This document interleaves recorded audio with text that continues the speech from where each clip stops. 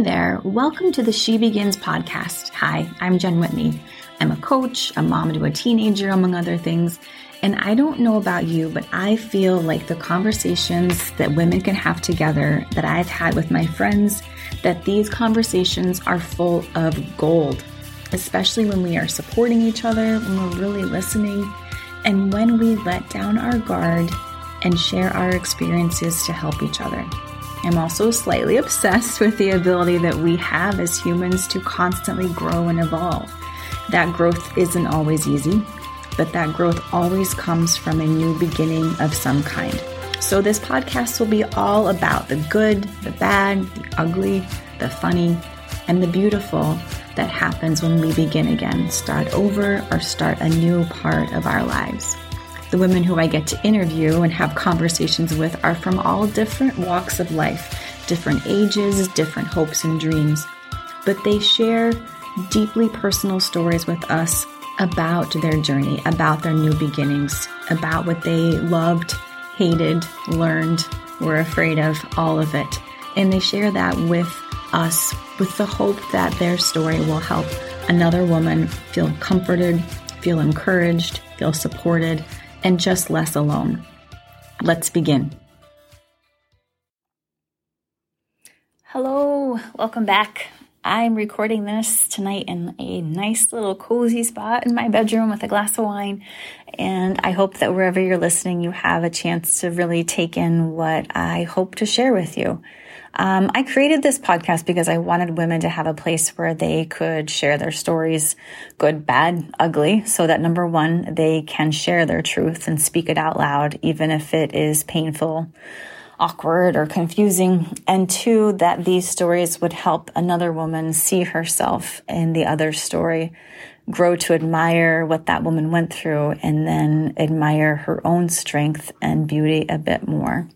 And so I was driving home from the gym tonight thinking about what I wanted to share with you in this episode. And what I landed on is this concept of forgiving our past selves. But even more importantly, falling in love with that woman who got you here today. So bear with me. I know the concept of forgiving ourselves can sound a little woo-woo. I get it. I felt like that for a long time. I felt the same way. This concept of self-forgiveness really always eluded me. And I just want to put a trigger warning here now that I'm just going to share some things that I went through as a child and as an adult that could be triggering to someone if they're not ready for it. They had a pretty profound and a profound negative impact on many parts of how I viewed myself. So long stories short, sort of, I guess. I grew up in a home with an alcoholic stepfather and the daily threat of violence against my mom, my brothers, or me. And so I learned during that time to stay as quiet as possible, stay out of the way, deny any expression of emotion. I also experienced familial sexual abuse with someone through my stepfather's family from about the ages of 6 to 8 years old. And I recognize that these are not, unfortunately, uncommon experiences. I'm sure that many of you listening have had, unfortunately, really similar things happen to you. And so it's not, just unique to me. That really isn't my point. So I'll get to my point in a bit. But as an adult, I now had control over my life as a young adult. So who was in it, my choices, my job. I had control over relationships that I chose to be in and stay in. I had the control as an adult that I didn't have as a child. And if you listen to the very first episode of this podcast, you might remember the story of my ex-husband's betrayal and really the long, freaking excruciating journey over the 3 years post-affair to finally feel strong enough to walk away from him in that marriage. So here's where it gets not so pretty. After my divorce, I chose a person who I knew pretty early on wasn't good for me, was somewhat narcissistic, but at that time, his affection, his commitment, it felt like gold. I overlooked a lot. I rationalized a lot of his behaviors. I tried like hell to fix him, to fix us. And I even moved my daughter into his home after about a year of dating. My job had switched to a different location. It was going to be closer to live with him. That was kind of the plan. And I moved in knowing full well that this relationship was toxic at best and doomed at worst. And I did it anyway. God, this sucks to talk about. Within a few weeks of moving in together, I really knew in my core that this wasn't the right move. And I witnessed my daughter trying desperately to adapt to this new family where her voice was rarely valued. And again, this sucks. She saw me prioritize this relationship over her own emotional well-being. And I did this for months. And this will forever be a period of time in parenting her that I wish I could take back. I finally did leave nearly a year after we moved in. The circumstances of that breakup were ugly, traumatic, and just humiliating. And so within weeks of that relationship, I jumped right into another relationship with someone who I knew, again, within days, wasn't going to really hold and cherish my heart. He was very intense. The physical attraction and chemistry was really intense. And we like to do things together. We like to go out and have fun and go on trips and go to places. And I didn't have that in my previous relationship. And so at that time, the intensity and the passion and the fire seemed really attractive. Over time, his behaviors became really hot and cold, constantly judging me and my flaws. He was emotionally distant. He didn't obviously want to commit, but we had fun, lots of fun. I had wanted fun in my last relationship, so it really felt great to be able to do things together.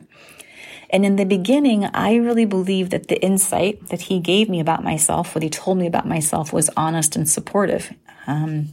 He had been through more relationships than me, was older, and really convinced me pretty easily that I was a weak person who had been through a lot and had so many demons that it would be hard for anyone to want to be in a relationship with me long term.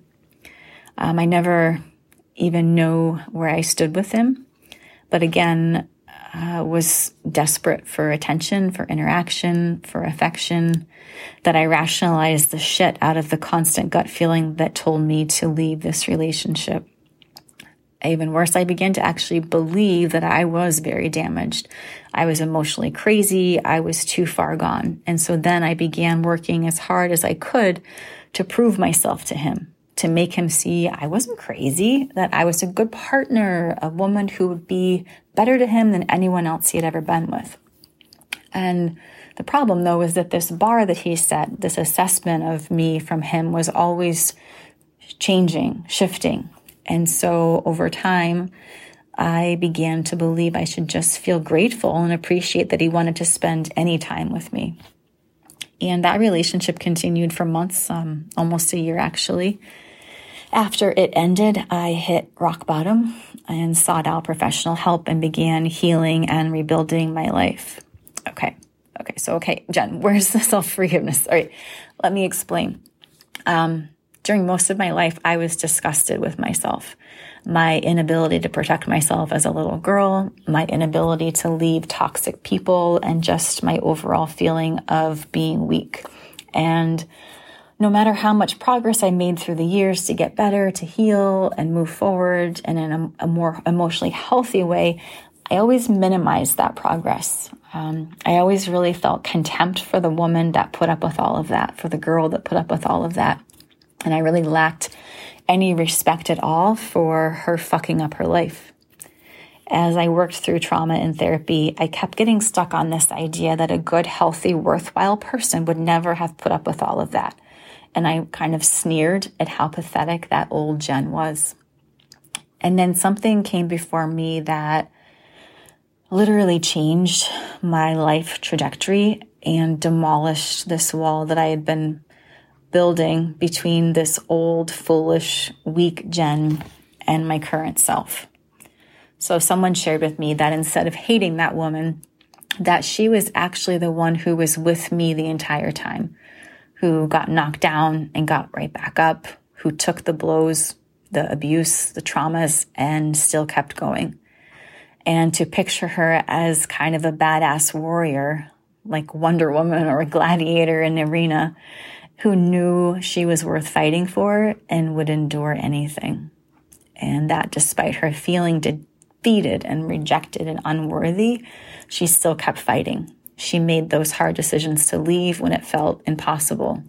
She decided to make something of her life to be successful when all the odds were against her. She decided that despite all of the horror she went through, she made up her mind to keep growing and shining her light, to refuse to give in. And she wasn't weak. She was doing what she needed to do in different moments to keep me safe or get me back to safety.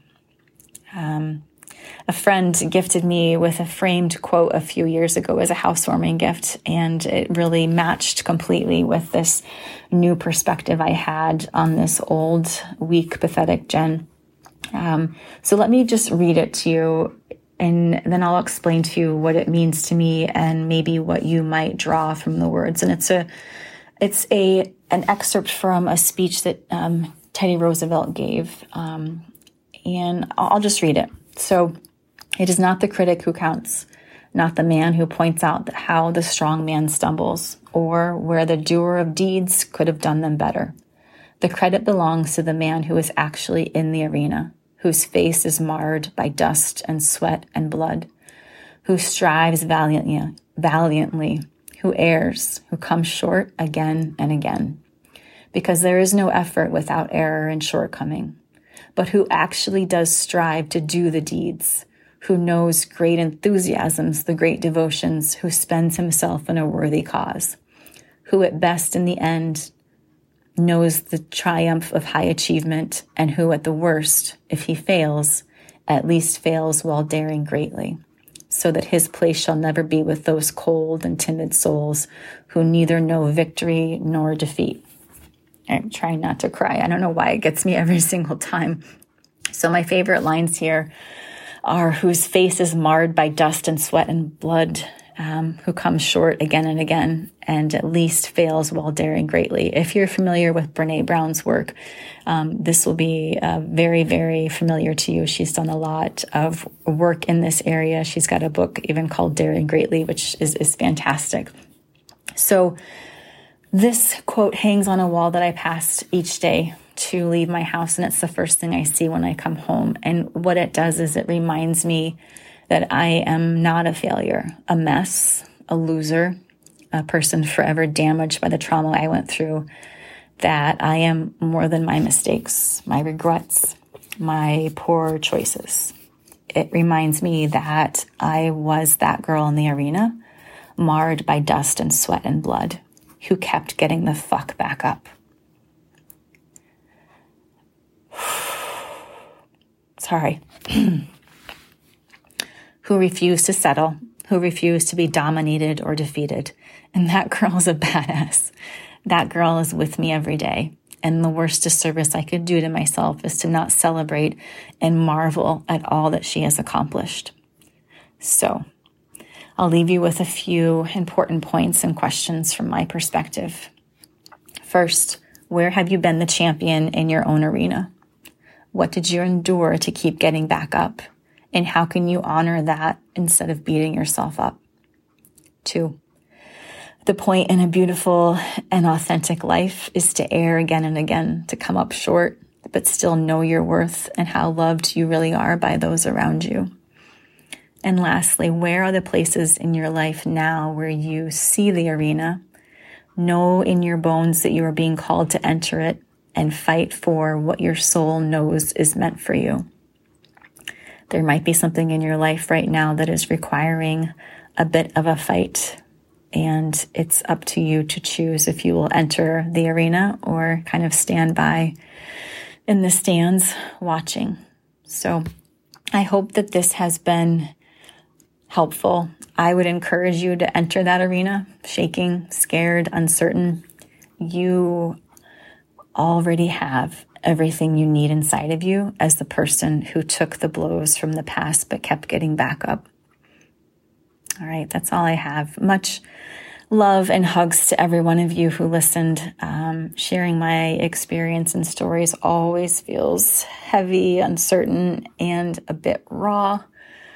But I remind myself that my whole purpose in this life is to make others feel less alone.